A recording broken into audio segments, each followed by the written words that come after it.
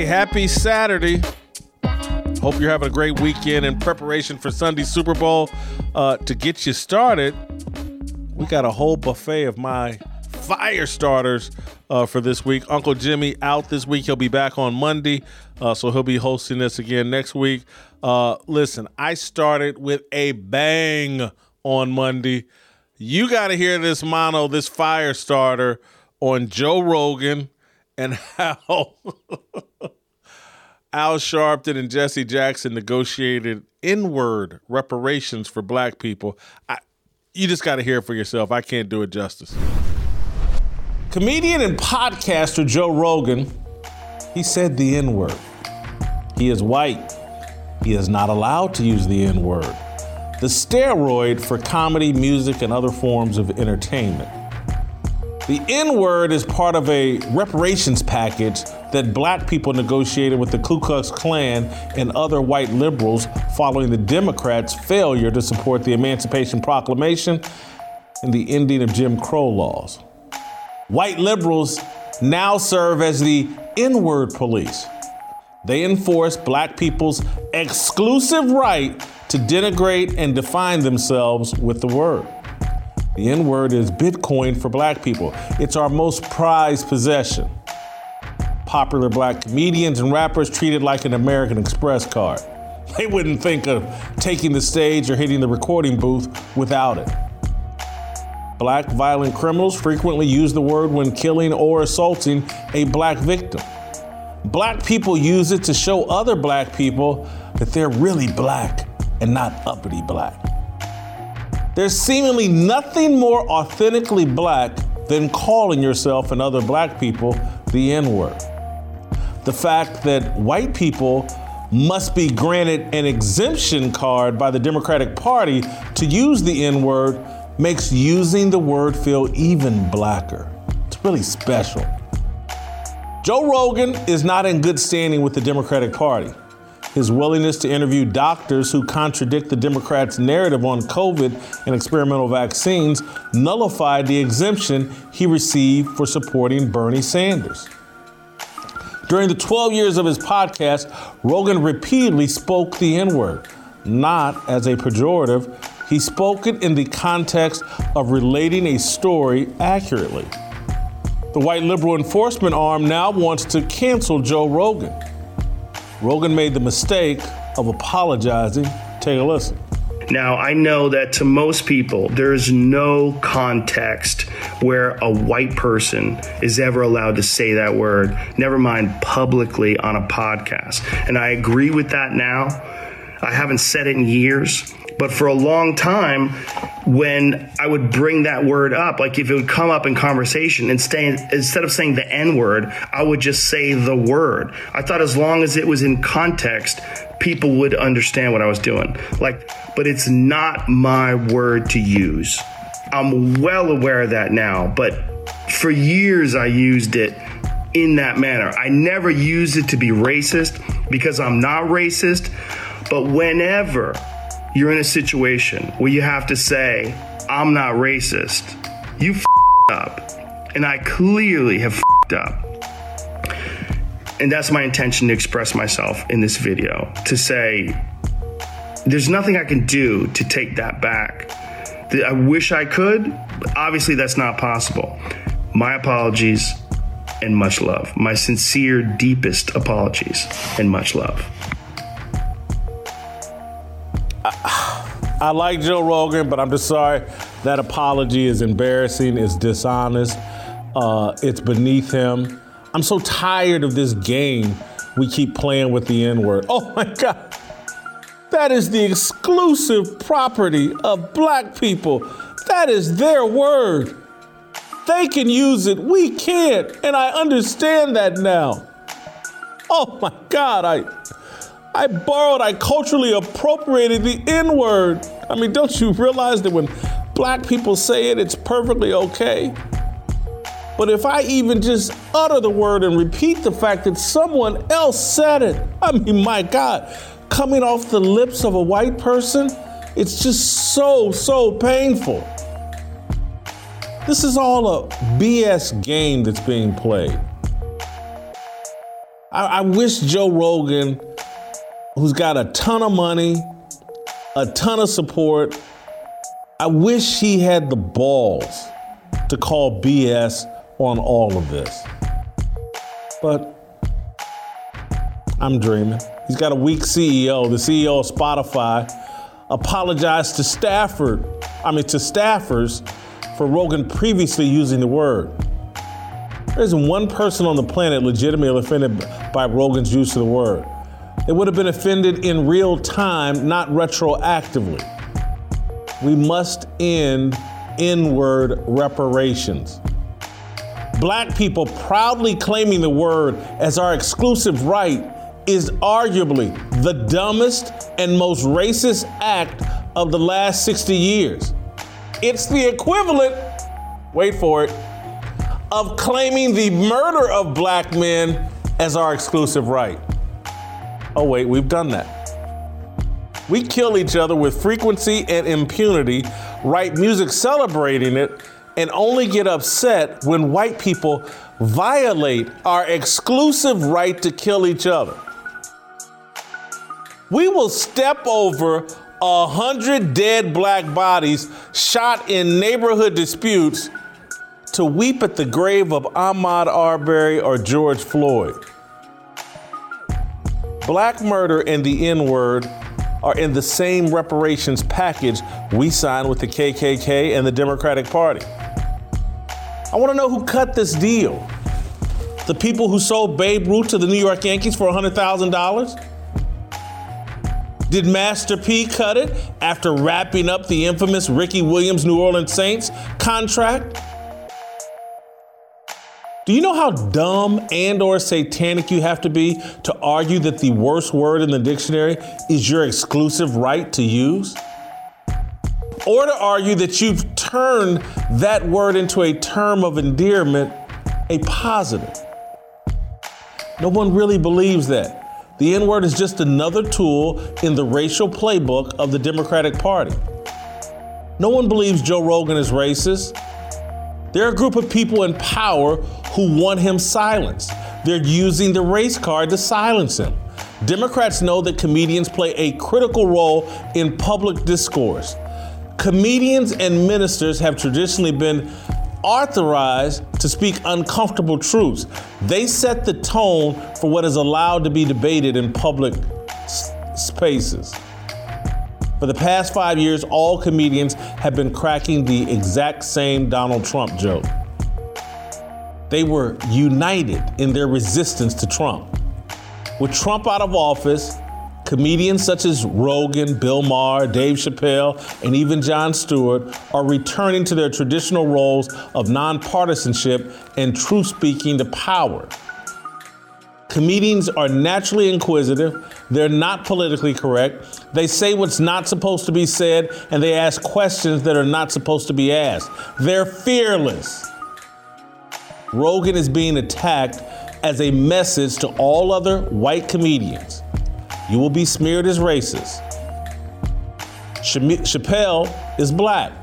He's been smeared as anti-LGBTQ. He's homophobic and transphobic. White liberals fear comedians and ministers, quite strange allies.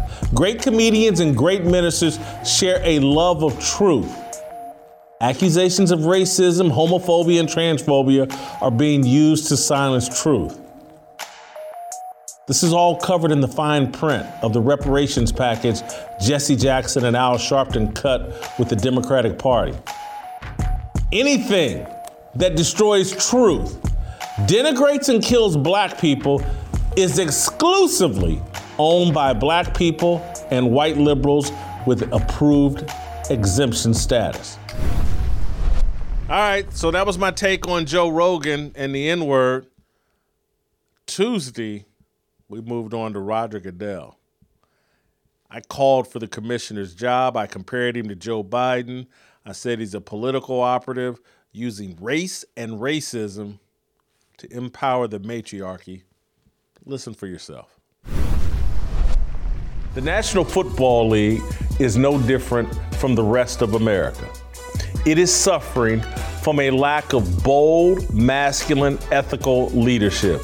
It's led by longtime political grifters, men whose love of the game's financial rewards dwarfs their respect for the traditions and customs that made the league a television juggernaut. Commissioner Roger Goodell is pro football's Let's Go Brandon inspiration, and his executive vice president, Troy Vincent, is the sloppy seconds the NFL Players Association discarded more than a decade ago. Goodell and Vincent are paid as handsomely as the game's top players. Their primary responsibility is to protect the shield, the once pristine brand that legendary NFL Commissioner Pete Rozelle cultivated in the 1960s, 70s, and 80s. What Goodell and Vincent have done in the past decade is cover their asses, protect their salaries, and acquiesce to every demand issued by football's left-wing anti-masculinity enemies. Early last week, disgruntled former Miami Dolphins coach Brian Flores filed a class action lawsuit against the league and 3 of its individual teams claiming racial discrimination. His 58-page lawsuit ironically leans heavily on quotes from Troy Vincent that accuse the league of racism. Not to be outdone by his vice president, on Saturday, Goodell fired off a memo to ownership chastising his bosses for not hiring enough black coaches. Writing, quote, "Racism and any form of discrimination is contrary to the NFL's values. We have made significant efforts to promote diversity and adopted numerous policies and programs which have produced positive change in many areas. However, we must acknowledge that particularly with respect to head coaches, the results have been unacceptable. We understand the concerns expressed by Coach Flores and others this week." In his lawsuit, Brian Flores stated the NFL is run much like a slave plantation. The commissioner of the NFL, the man who runs a league and an industry that have produced more black male millionaires than any other American industry, basically co-signed Flores' ridiculous analogy. Roger Goodell should be fired immediately. He's paid more than $50 million a year to defend the league. He can't muster the courage to do it because he lacks the backbone and intellectual heft to recognize and articulate what ESPN, Fox Sports, the New York Times, and big tech social media apps have done to the NFL. Professional football is not remotely run like an antebellum Southern plantation. It's never been that. For a time, the league was the closest thing America had to a true meritocracy, an industry that attempted to reward ability and hard work. The NFL was not perfect, no human invention is. But Pete Rozelle's league was better than anything else on the planet. Racial progress was steady and predictable. Football treated black men far more fairly than the New York Times, the Washington Post, and the rest of corporate media. Drunk on and spoiled by the success he inherited, Goodell has spent his 16 years as commissioner chasing the affection and the approval of the league's enemies and well-intentioned critics. A year into his tenure, the media convinced Goodell that the league was overrun by lawless players and that his legacy depended on being the face of player conduct. He appointed himself sheriff and/or attorney general of the NFL. It quickly turned into a boondoggle that made the players despise him. From brain injuries to Deflategate to Bountygate to Colin Kaepernick, corporate media dictates where Goodell focuses his energy. He never leads. He always reacts. Diversity, inclusion, and equity, DIE, D-I-E, is the latest media-driven assignment handed to Goodell. DIE is the death of the NFL meritocracy. A league that had a single mission of rewarding the ability and hard work of men is now obsessed with meeting race, gender, and sexuality quotas. It's a madness that leads to chaos, undermines innovation, and produces mediocrity. Diversity, inclusion, and equity is why the Houston Texans fired 66-year-old head coach David Culley after one season and replaced him with his 63-year-old associate head coach, Lovie Smith. Cully and Smith are both black. Cully was hired a year ago at the end of the 2021 coaching cycle when the league needed a black hire to satiate the ESPN talking heads who take their talking points from Troy Vincent. The Texans didn't really want to hire Cully. That's why they fired him after one season. The Texans wanted to hire longtime journeyman quarterback Josh McCown, who is white. It would be an unprecedented move in the NFL. But going all the way back to Bill Russell, it's somewhat commonplace for NBA players to quickly transition to NBA head coach. But you'd think someone like Stephen A. Smith would point that out, but let's listen to ESPN's top-paid talking head discuss Josh McCown. But here's what really resonates with me. All of this Lovie Smith noise has come about because noise was being made, as you appropriately brought up, Michael Irvin, Josh McCown. Ladies and gentlemen, Josh McCown was an NFL player who was never coached on any level in the national, at all, in any position for the National Football League. Period. Didn't even coach in college. Now, I made noise when Cliff Kingsbury, who never coached on the NFL level, was given the job for the Arizona Cardinals. Okay? Because even though he didn't have success at Texas Tech, bottom line is he was a college football coach.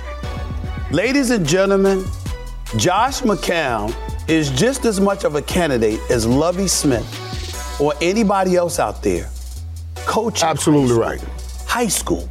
That's the problem. That ain't an insult to black coaches everywhere. What the hell is? Right.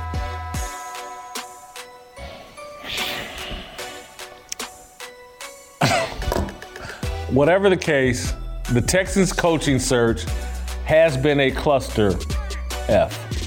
Brian Flores was the other finalist. He's not an ideal candidate. He's suing the league, and his lawsuit analogizes the NFL to a slave plantation.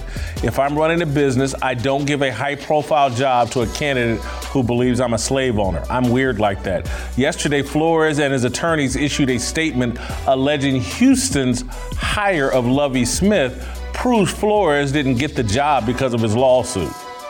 Well, no shit. Brian Flores' handlers cost him a job. In an effort to score DIE points, the Texans leaked that Flores was a finalist. That leak boxed the franchise in. They had hired McCown. ESPN's horde of race baiters, led by Stephen A. Smith, will say the franchise is racist. That's why the organization turned to Lovie Smith. The Texans replaced Cully with his top assistant. This is how corporations DIE. The Texans are following the orders of the NFL's alleged leaders, Goodell and Vincent. Goodell and Vincent take their leadership cues from the LGBTQ chief diversity officers overseeing corporate America's human resources departments. The gatekeepers of employment sound the same and fit a profile. This is from Goodell, we will reevaluate and examine all policies, guidelines, and initiatives relating to diversity, equity, and inclusion, including as they relate to gender. In particular, we recognize the need to understand the lived experiences of diverse members of the NFL family to ensure that everyone has access to opportunity and is treated with respect and dignity. The values that made the NFL great revolved around recognizing and rewarding ability and hard work. Pete Rozelle did not talk about lived experiences and diversity and inclusion and equity. In pursuit of DIE, the NFL has prioritized creating assistant coaching positions for women, particularly LGBTQ women. A true meritocracy in sports has a long-standing history of working quite well for black men. Diversity, inclusion, and equity works for women. The enemies of football, the patriarchy, and masculinity have packaged their DIE strategy as justice for black coaches. That's not the real agenda. Same as Black Lives Matter isn't about protecting black men. It's about disrupting the nuclear family and the patriarchy. Weak men are weak leaders. Their lone concern is protecting their paychecks and their power. Goodell and Vincent are not advocates for the league that employs them. They're public defenders cutting a series of plea deals with the opponents of strong male leadership. We should not be surprised. America has an unprecedented leadership crisis that is accentuated by an absence of morals. The NFL is a reflection of our descent into Babylon.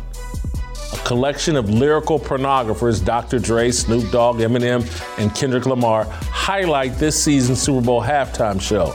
In the name of diversity, inclusion, and equity, a gaggle of gangster rappers will wax poetic about bitches, hoes, weed, and killing N-words. Black Twitter and its white allies will celebrate the Jay-Z produced circus as a sign of racial progress. Meanwhile, away from the noise, buffoonery, and claims of plantation-style oppression, Roger Goodell and Troy Vincent will continue to oversee the creation of additional coaching opportunities for women. Let's go, Roger. That's a vibe. Wednesday, we kept it rolling. Showtime's got this new racist documentary. Everything's gonna be all white. They got black people on during this documentary sounding as racist as the KKK. I'm mad at everybody. I even brought Joe Biden's crack pipe giveaway into it. Here's a fire for you. Showtime's 3-part documentary series, Everything's Gonna Be All White, should be renamed The Rebirth of a Nation, presented by the Chinese Communist Party. Based on its 2-minute trailer, All White aspires to be an all-black adaptation of the infamous 1915 racist propaganda film, The Birth of a Nation. Ibram X. Kendi and his racial acolytes sit in front of cameras and spew anti-white racism. Take a look for yourself. Let's roll the 2-minute trailer and you can hear for yourself this remake of Birth of a Nation. I think what annoys me most about white people is when they pretend like they're the victim. What's also annoying is when they kill us. What is fragile about whiteness when everything has been constructed around it? Every part of who I am has been distorted or criminalized. It's really just a bunch of white lies. You're storming the Capitol! You're not patriots. You're ridiculous. One of the definitions of American whiteness is ignorance. White people, we are not your problem. You are. Should white people today feel any responsibility for slavery? Hell yeah. White Jesus or black Jesus? Jesus was not white. Think of geography. Ain't no way Jesus walked around with blonde hair and blue eyes. White culture fears the end of the world. For us as Native people, the end of the world already happened like multiple times. Symbols and monuments, these are mementos of racism. Bring that statue down. Put up a TCBY yogurt or something everybody can get behind. The truth has to be told about history. We have to make sure that these stories are told from our perspective. There's always hope, you know what I'm saying? We don't give up. It's about obliterating systemic and institutionalized racism. This is a wild place, y'all. It's a wild place. I know Harriet and Frederick be up there just like, what is they gonna do?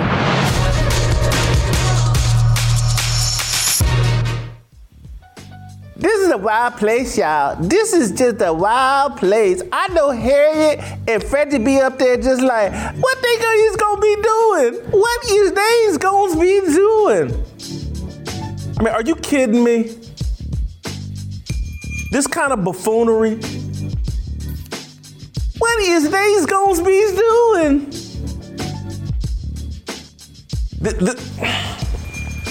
It's unlikely that All White, which debuts on Friday, will reach the kind of massive audience that flocked to see Birth of a Nation, an anti-black silent movie. There was far less competition for eyeballs 100 years ago. But All White is part of a collective of movies, documentaries, and TV shows with the same central theme: white people are evil. When it comes to anti-white racism, Hollywood has been paid to remove all subtlety.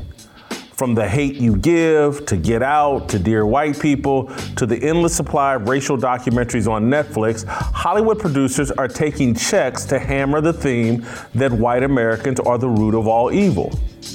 Hollywood should be renamed Chinatown, a Western outpost for the Chinese Communist Party. Foreign money, particularly from China, continues to pervert Hollywood. This is not good. Racism, regardless of the target, is unhealthy and counterproductive. It drives domestic division and animus. For making this obvious point, some people will label me a honky lover, a sellout, a race traitor. My true crime is sticking to the values I was taught as a Christian. My faith compels me to oppose racism. That has been my passion since childhood. In 8th grade, when my junior high began busing in black kids to further integrate the school, I was chosen as a leader to bring the white and black kids together. I played the same role at my high school as the captain of our nationally ranked high school football team. I saw myself as an extension of Dr. Martin Luther King's dream of men and women judged by the content of their character and not the color of their skin. Much of my work as a journalist from 1992 to 2010 focused on analyzing America's racial divide through the lens of sports. In 2008, I won the Scripps Howard National Journalism Award for commentary for my ability to, quote, integrate sports commentary with social commentary and to challenge widely held assumptions along the racial divide. Many of my critics claim that my point of view has changed drastically over the past 14 years. They claim I've become a conservative political partisan and only criticize the left. I have not changed. I'm not a political partisan. My morals and values have not changed. Journalism and American culture have drastically changed over the past 14 years. Anti-white bigotry has become popular within American culture. I consistently criticize the left because the left has rejected Christianity and embraced racism. I was born in 1967, a year before the assassination of Dr. King. I see myself as a descendant of Dr. King's dream. Dr. King was a Christian who fought racism. I do not know Dr. King's political affiliation. I believe Dr. King would be appalled by the racism that is being sanctioned by the left. From critical race theory in schools to the New York Times 1619 Project, to everything's gonna be all white, the left and its global corporate partners are aggressively pushing racism. It's not just anti-white racism, it's anti-black racism too. Visa, the credit card company, just released a Winter Olympic commercial that analogized being black to having cancer or being an amputee. Watch the commercial for yourself. Everyone celebrates the finish line. But what about the starting line? I went through 12 treatments of chemotherapy. I am African American and I'm surrounded by people who aren't. I didn't become a snowboarder until after I became an amputee. We all win when everyone can get to their starting line.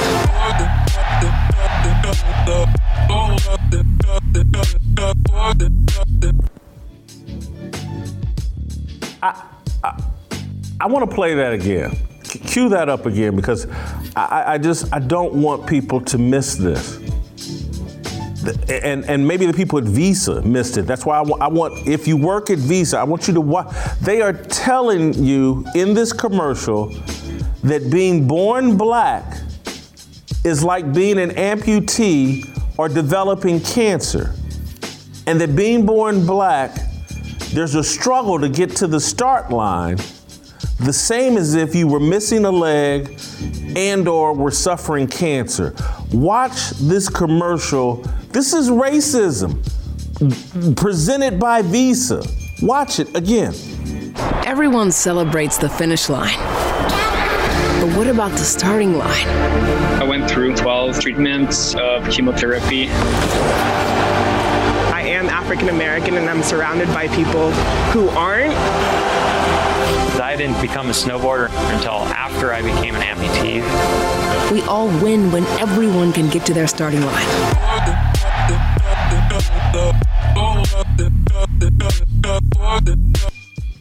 Listen, I promise you, I'm not a political partisan.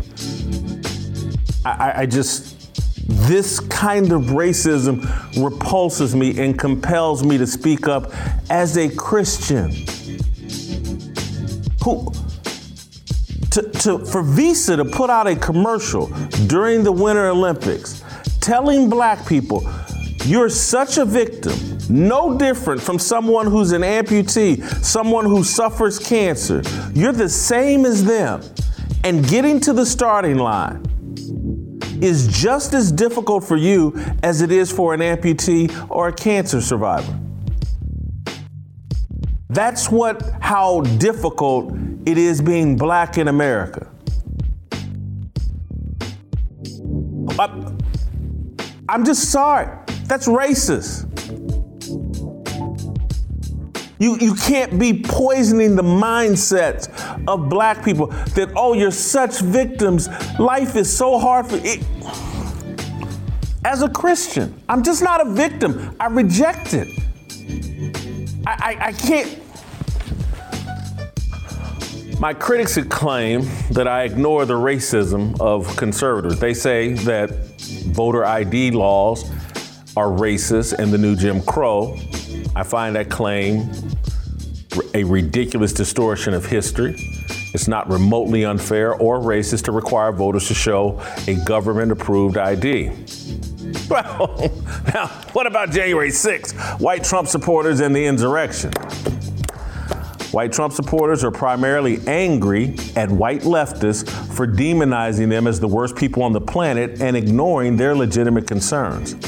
The theory that Trump voters are motivated by anti-black racism is a hypothesis white liberals popularized to blind black people to the bigotry of the left. I'm sure there are some portion of Trump's base that is motivated by bigotry. But those aren't the people financing Visa commercials, analogizing blackness to cancer and being amputated. Those aren't the people arguing that black people cannot achieve in this country without the charity of white people. Those aren't the people setting aside $30 million for crack pipes to pass out to black people. President Joe Biden's Department of Health and Human Services concocted the crack pipe giveaway as part of racial equity. Black crack matters. The left is rolling back the racial progress Dr. King's generation won. They've turned American society into a mashup of the iconic racial sketch comedy shows In Living Color and The Chappelle Show. Yesterday, rapper Jim Jones posted a video complaining that a Gucci store in California failed to provide him sparkling water and champagne while he shopped in their VIP section. He accused the store of racism and ridiculed the black employee who tried to assist him. This is modern 2022 racism. Watch Jim Jones expose the oppression he faces as a black celebrity in America.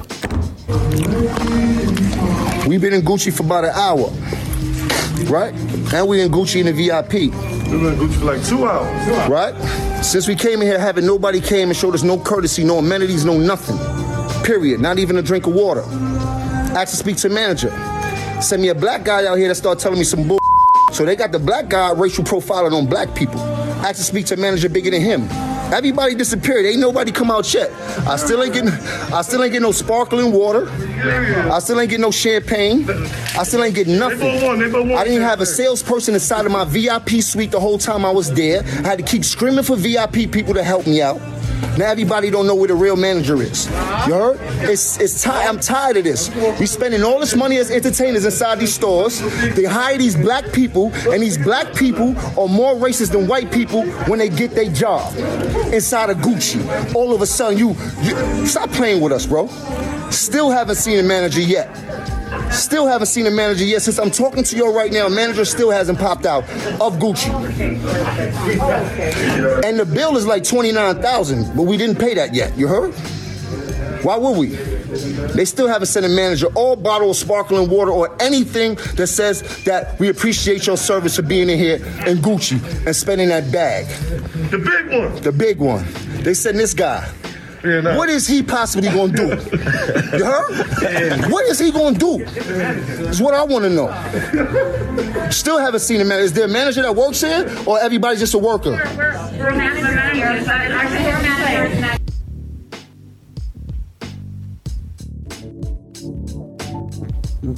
America is just a comedy show. That's got to be comedy. That's a parody. It's certainly racist. And this is what I'm talking about. This anti-black racism is running rampant among black people. Jim Jones, look at that. What's he gonna do? That black boy they sent out here. What is he gonna do? This is crazy. They sent a black man out here to deal with me. Now, honestly, just roll the tape back to 1950 and think of a white, privileged, pampered, spoiled person. What they doing sending a black person out here to deal with me? They better send somebody white out here to deal with me. I'm not gonna deal with this black trash. This country is going crazy with racial idolatry, racism, bigotry, and it's flowing all directions, black and white. And the left is driving it. And that's why I stay constantly criticizing them. Because they're driving it. America, I don't care what anybody says, there was on a clear path of racial improvement for about 150 years. It wasn't perfect, but we were improving. Over this last decade, the left, at the behest of China, has taken us the total opposite direction. China is homogeneous and racist. And in search of rewards that global corporations get from China and pass out here in America, the left has turned America's diversity into our Achilles heel. They're rebirthing our nation by taking us back to a racist future. Everything's gonna be all white is just more Chinese propaganda packaged as racial justice. Racism is the tool China is using to screw America. Woo! We kept the fires rolling on Thursday. I went deep on the NFL and their alleged leadership crisis among head coaches and ownership. I say the crisis is a symptom of the black family crisis and the dysfunction within our families. This is a heavy fire starter. Enjoy. NFL Commissioner Roger Goodell fielded questions from reporters in Los Angeles covering Super Bowl week. The NFL Network's Jim Trotter, a well-respected football reporter, asked Goodell about the league's alleged failure to hire black head coaches, general managers, team presidents, or bring on a black team owner. Trotter is black. He's an elder among NFL reporters. He's worked at Sports Illustrated, ESPN, covered the Chargers for years at the San Diego Union Tribune. I've known Jim Trotter for years and respect his work. His very long-winded question to Goodell implied that anti-black racism is the only explanation for the NFL why they haven't been able to meet the quotas that they want to hit for black coaches, general managers, team presidents, and ownership. According to Trotter, if the league was truly committed to diversity, inclusion, and equity, it would have far more black men in off-field positions of leadership and ownership. Listen to Trotter's question for yourself. Hey, Roger, Jim Trotter. The question is more for the owners, but also for you. And since they're not here, I'll ask you, as I always say. In your initial statement, the league's initial statement, it said that diversity, equity, and inclusion were core principles of the NFL. And I need to provide some context before I can ask you about that statement. In the 100-plus year history of this league, 24 of 32 franchises have either had one black head coach or no black head coaches. And to make sure I get the names right, I'll read them off here. We've got the Bills, the Commanders, the Cowboys, the Falcons, the Giants, the Jaguars, the Panthers, the Patriots, the Rams, the Ravens, the Saints, the Seahawks, the Titans, who have never had a black head coach. That's nearly half the league. We look at the fact that there's never been a majority black owner. There's only been one black club president. We look at the GMs, now we're up to 7. 5 of those were hired in the last 12 months. We're now at 3 black head coaches, 2 of whom were hired after Brian Flores filed his lawsuit. So it's easy to focus on the owners here, but I want to put this to you here. When we look at the league office, of the top 11 executives there are only 2 people of color.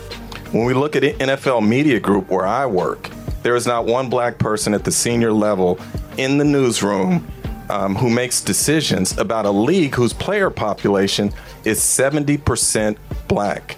So as a member of the media group and as a black man, I ask, why does the NFL and its owners have such a difficult time at the highest levels hiring black people into decision-making positions? That's a mouthful. That's a long-winded question.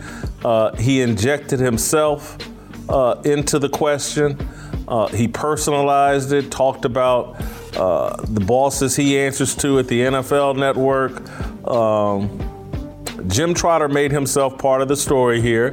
I think his logic is flimsy. That flimsy logic is never applied to on-field positions. As Trotter noted, 70% of the league's players are black. Corporate media will never stand before Goodell and wonder why in a country that is 64% white and 50% female, why are there not more white men and women dotting NFL rosters? Trotter and everyone else assumes that the NFL reserves its highest paid positions for the most qualified regardless of race. Things only turn racist when it comes to off-field decision-making positions. There, NFL owners ignore qualifications and make race-based decisions. Everybody got that? So on the field, Jim Trotter and everyone agrees, man, they just give the jobs to the best people. Off the field, we don't assume that. Everything's race-based, and it needs to be a reflection of the number of employees. If there's 70% employees, well, damn it, there should at least be 30%, 40%, whatever. They won't name the number, but there just needs to be more black people in these off-field decision-making positions. And if there isn't, the only explanation is racism. That's the only thing that could explain it. Couldn't be qualifications. I know the qualifications justify the on-field positions, but off the field, qualifications should be thrown out the window, and there are these specific quotas that must be met, or it's just not fair. So Goodell played along with Trotter's loaded, intellectually dishonest, and half-baked question.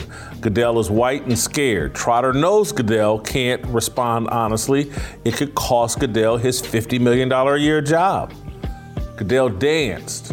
He accepted Trotter's premise that black success is totally dependent on the goodwill of white people. Listen to Roger dance. Listen, we look at the same numbers, and they're really part of the effort that, again, looking at how do we become more effective in our policies and procedures. We work really hard. We believe in diversity. We believe in it as a value. We believe it's made it stronger. People who have come into the league who are diverse have been very successful and made us better. And we just have to do a better job. We have to look, is there another thing that we can do to make sure we're attracting that best talent here and making our league inclusive? If I had the answer right now, I would give it to you. I would have implemented it. I think what we have to do is just continue and find and look and step back and say, we're not doing a good enough job here. We need to find better solutions and better outcomes. And so let's find more effective policies. Let's make sure everyone understands. Let's make sure that we're looking at diversity and actually incentivizing that for everybody in our building, including with compensation. Let's make sure that when we're dealing with vendors outside the building, we're hiring diverse vendors and bringing them in and giving them an opportunity to succeed just like we do with white vendors. Or people of color. Well, how can they come in and contribute to the NFL? So I think it's not a single answer, Jim. The single responsibility comes on all of us in the NFL, and we have to be the ones that make that change, and we are the ones that have to make sure we bring diversity deeper into our NFL and make the NFL an inclusive and diverse organization that allows everyone the opportunity to be successful. I hope everyone is seated and are prepared for what I'm about to say. But there's actually an alternative way to examine the plight of black men as it relates to high-profile leadership positions in the NFL. I know that is blowing your mind. I know that you've been convinced that racism is the only way to look at this. That could be the only solution, answer.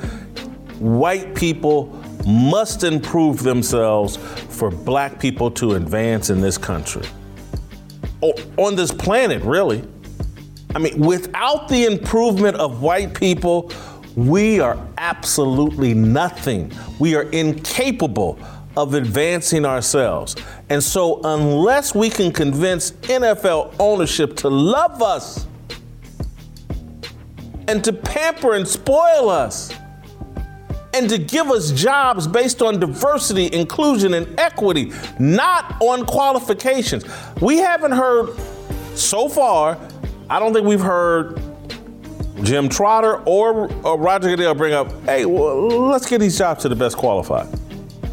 And you know what? If I'm Roger Goodell, I say, you know what? I actually believe black men can make themselves the best qualified for this position.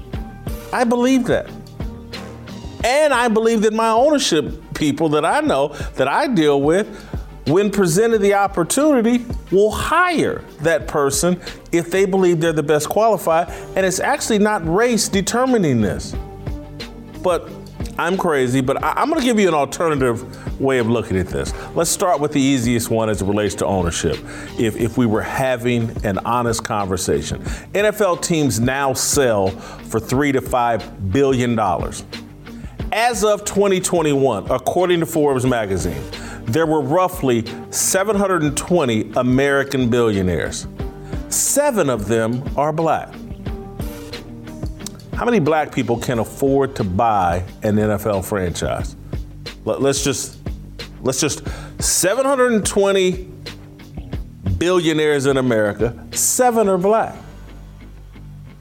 NFL teams sell for $3 to $5 billion. You got to have a lot of money to buy an NFL team.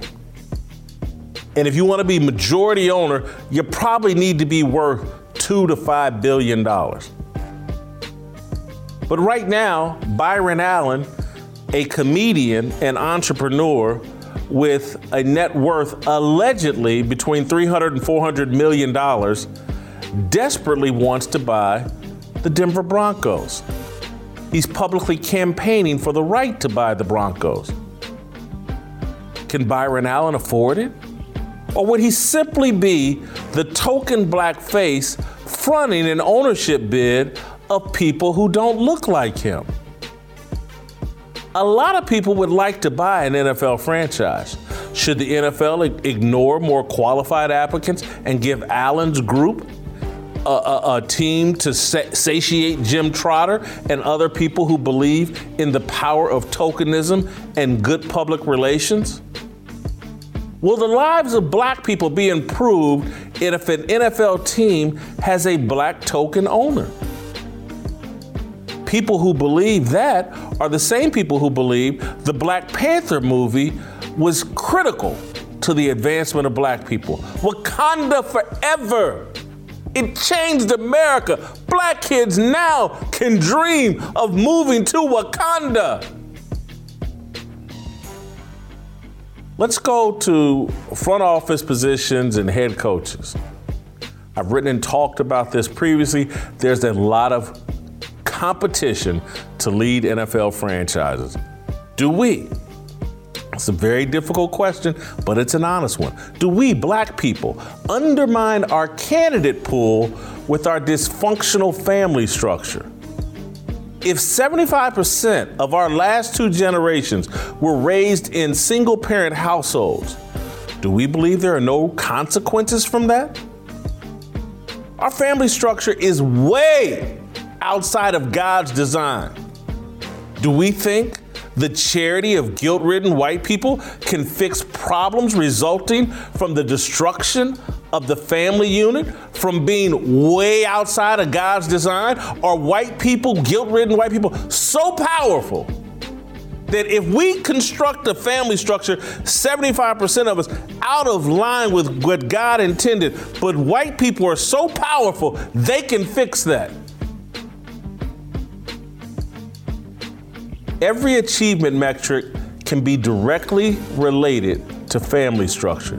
Kids raised in nuclear families outperform kids raised in single-parent homes in virtually all endeavors.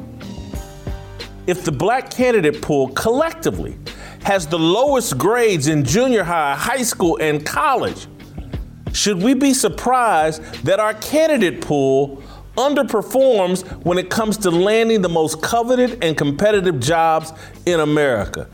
I'm sorry if that is difficult, but we have to deal with the truth and the facts. Our family structures are killing and destroying and undermining our kids. They're leading our kids to not perform at a level of other ethnic groups academically. We kill our own candidate pool with our irresponsible family structure. That's a fact.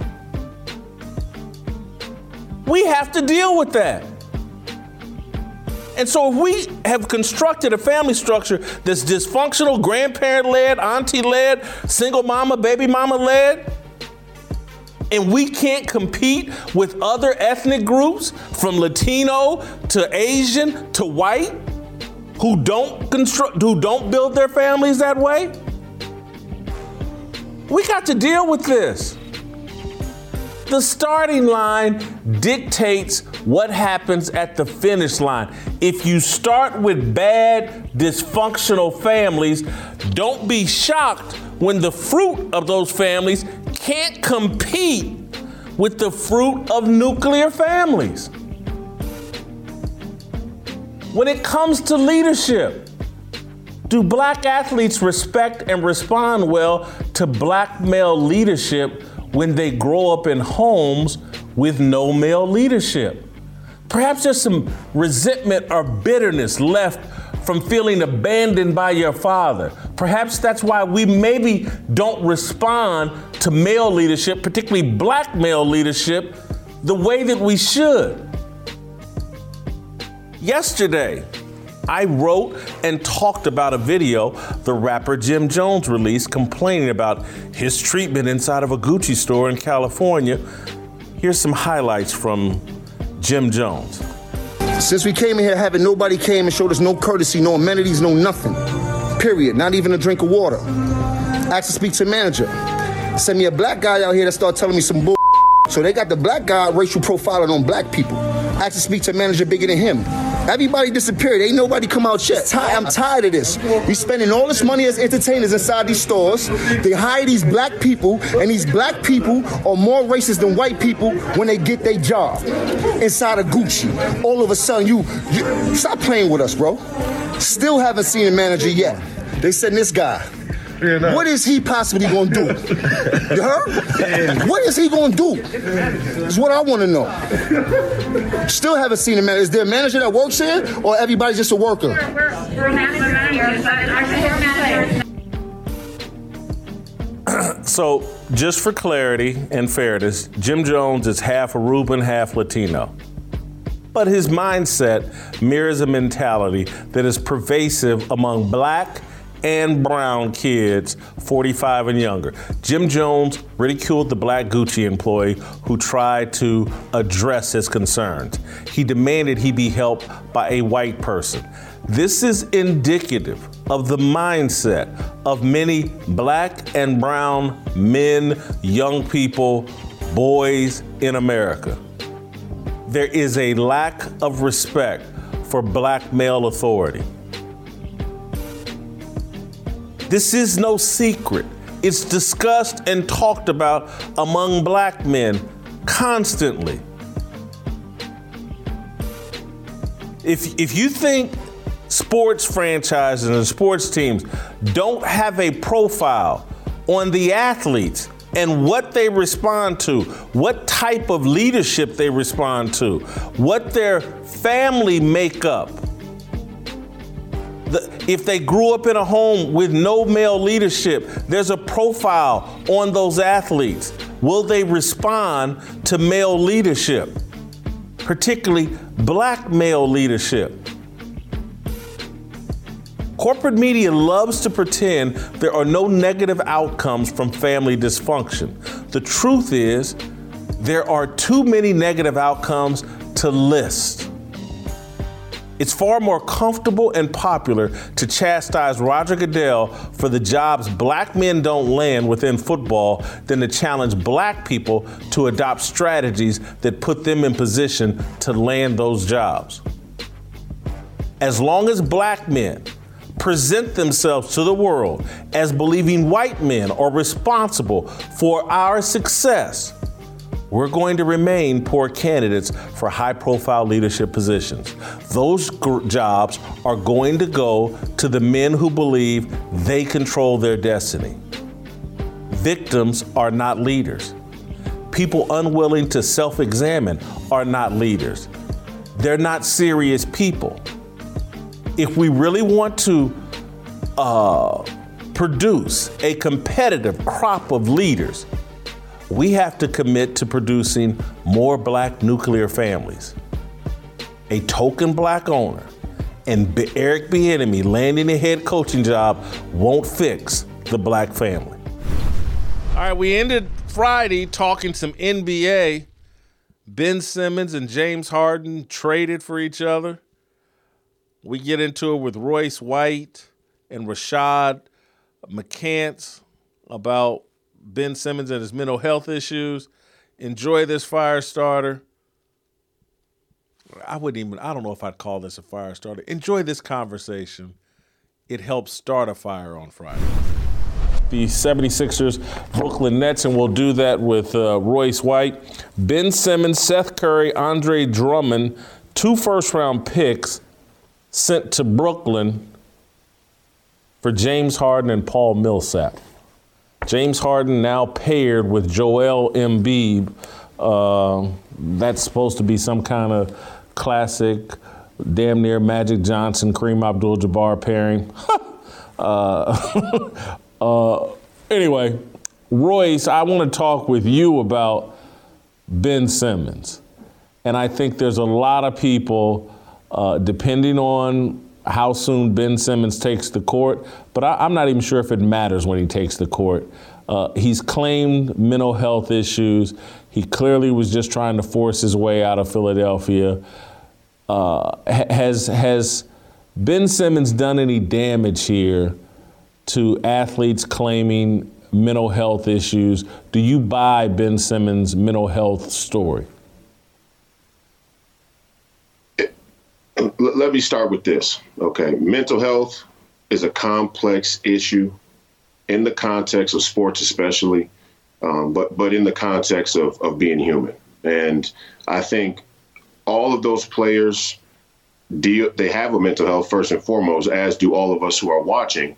And some of them deal with mental health issues, some worse than others, some who don't really know to call it mental health issues.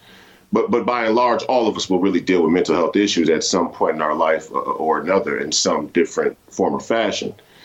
I will say that when it comes to Ben Simmons specifically, I hope that he didn't use mental health to force a trade and negotiate this exit from Philadelphia. But I will say that my default position when somebody says they're having mental health issues is to believe that they are, because in the worst case scenario, like many have suggested around Ben Simmons' situation, even if somebody is lying about having mental health issues, we can extract that they have mental health issues from them doing that, right? And that's a little bit of a nuanced way to look at it. But all in all, if you're lying about having a mental health issue, then you do have some mental health issues, no doubt. And ultimately, I think if he did falsely use mental health in the current scope of the mental health conversation, especially as it pertains to sports, improperly to force his way out, he's done major harm to the mental health conversation. And it's one that I took a bullet for. So I definitely take offense to that. If he does have genuine mental health issues beneath the surface that we don't understand, I'm not close enough to him to know about that. And I hope that he's healthy now. And I think he does have a lot to still contribute to the game of basketball. So I hope he's healthy now, and I hope he moves forward. Royce, what do you say to some old dude like me that sits there and says, whew, the mental stress my mama was under when her and my daddy got divorced, and it was me, her, and my brother, and she had to take a second job, and she didn't take no days off despite whatever mental stress she was under. And I'll even go a step further, and not that I'm any type of hero, but I had the Omicron variant 2-3 weeks ago, and it's left me with a foggy brain. I'm not thinking as clearly. I can't focus as well as I had previously. I feel like I'm kind of on the other side of that, but I've struggled with it the past couple of weeks. I still showed up and did my job. And that's, people have been dealing with mental health issues while continuing to work for as long as I can remember.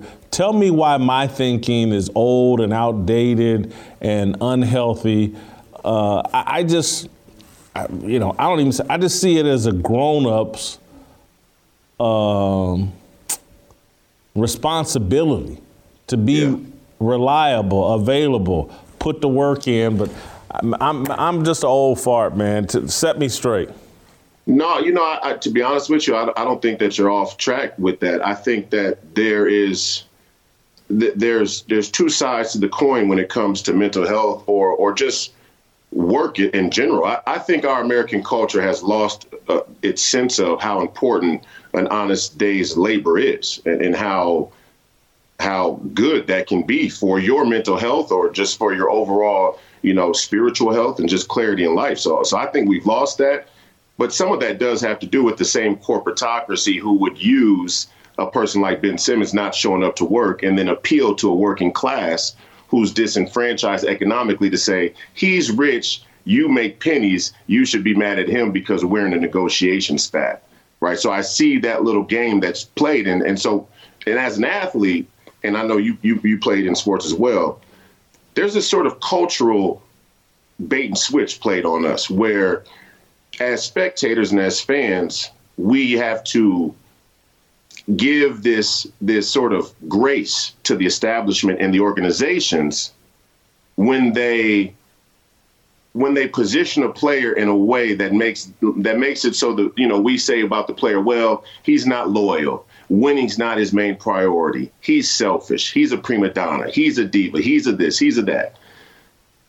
But they operate only on business. right? And they've made the NBA and pro sports hyper business oriented, but they never get a criticism of those same sort of moral, cultural values that make us love our American athletes. And so my point to you is that in a case like Ben Simmons, let's just say he is faking. Let's just say winning's not his highest priority. Let's say he's not the dog everybody wants him to be or that they paid for. Are we going to overlook the fact that the Philadelphia 76ers culture, by and large over the last 10 years, has been hyper business, that winning hasn't always been their highest priority? Ben Simmons was cultivated in a culture that says, hey, we could tank for 2 years. We could tank for 2 years because this is about business and getting the best draft picks. My point is this sort of anti-competitive spirit and ethos that's emerged in our pro sports had Sam Hinkie and the Philadelphia 76ers trying to cheat their way to victory. So why wouldn't Ben Simmons? Royce, that's why I had you on today. I knew you'd say something good. I knew you'd give me something, a different way to look at this and think about this. I wasn't prepared for that answer. That's a damn good one. You got anything else you want to say before I let you go? And ultimately, I will say that in the way Ben Simmons presented that he was having mental health issues does carry a sort of thread of dishonesty and disingenuousness from a perspective of him using it and saying the term mental health because it is supercharged in the media. And Rich Paul and the guys who are behind him knew to use that in this particular situation. That doesn't mean he doesn't have mental health issues. It just means the intention and the motivation might not be on the up and up. All right, that's it, and that's all for us this week. Hope you enjoyed it. Go to youtube.com/Jason Whitlock. Hit the like and subscribe button. Join the Fearless Army. Get you some Fearless Army swag at shopblazemedia.com. And right now, if you're listening on Apple, give me that 5-star review. Leave a comment. Leave some words of encouragement. We love you. We'll see you next week.